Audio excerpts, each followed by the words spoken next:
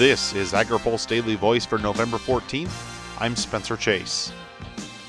While many in ag policy circles are scratching their heads about a potential contingency plan in the event of withdrawal from the North American Free Trade Agreement, several voices are saying it shouldn't get that far. Colin Woodall with the National Cattlemen's Beef Association tells AgriPulse that NAFTA withdrawal wouldn't accomplish President Donald Trump's stated renegotiation goals. I hope that he understands that pulling out of NAFTA is going to be just devastating to agriculture, and it's not going to bring back the manufacturing jobs to the upper Midwest. It's not going to happen. So we need to make sure that the renegotiation is done in a way that try to achieve some of his priorities. For us, we don't want the beef and cattle provisions touched. We have no tariff, we have no quota. That's perfect access. That's what we want in every trade agreement. That's what we have here. We just need to protect it.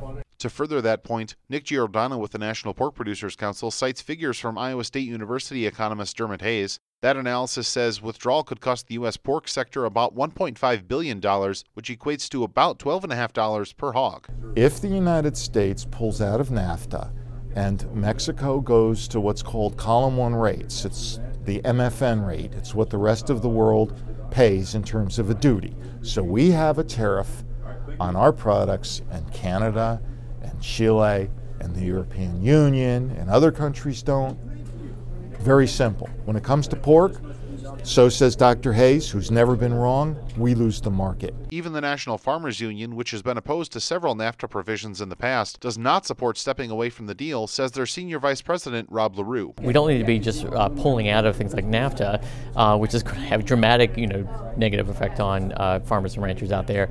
But do we need to look at NAFTA? Are there ways to reform it? Are there ways to improve it? I think that's a positive thing. The fact that they're still in those conversations, I think, is positive. Tom Slight with the U.S. Greens Council says they haven't been happy with the negotiating style of the Trump administration so far, but he says an upcoming round of talks will be critical. That's going to be key. We're going to have folks down there watching that very, very closely. And so we hope that we can get past these negotiating tactics. And a lot of, these negotiations, it's always darkest before the dawn. So again, I'm trying to be a little bit optimistic here, but I'm afraid because there are some things on the table that are pretty extraordinary, and those are not being received well by our best customers, particularly in Mexico. Slight says he believes all positions from all three countries are currently on the table, and this next round of talks will be important for the future of the deal. The talks will take place this weekend in Mexico City.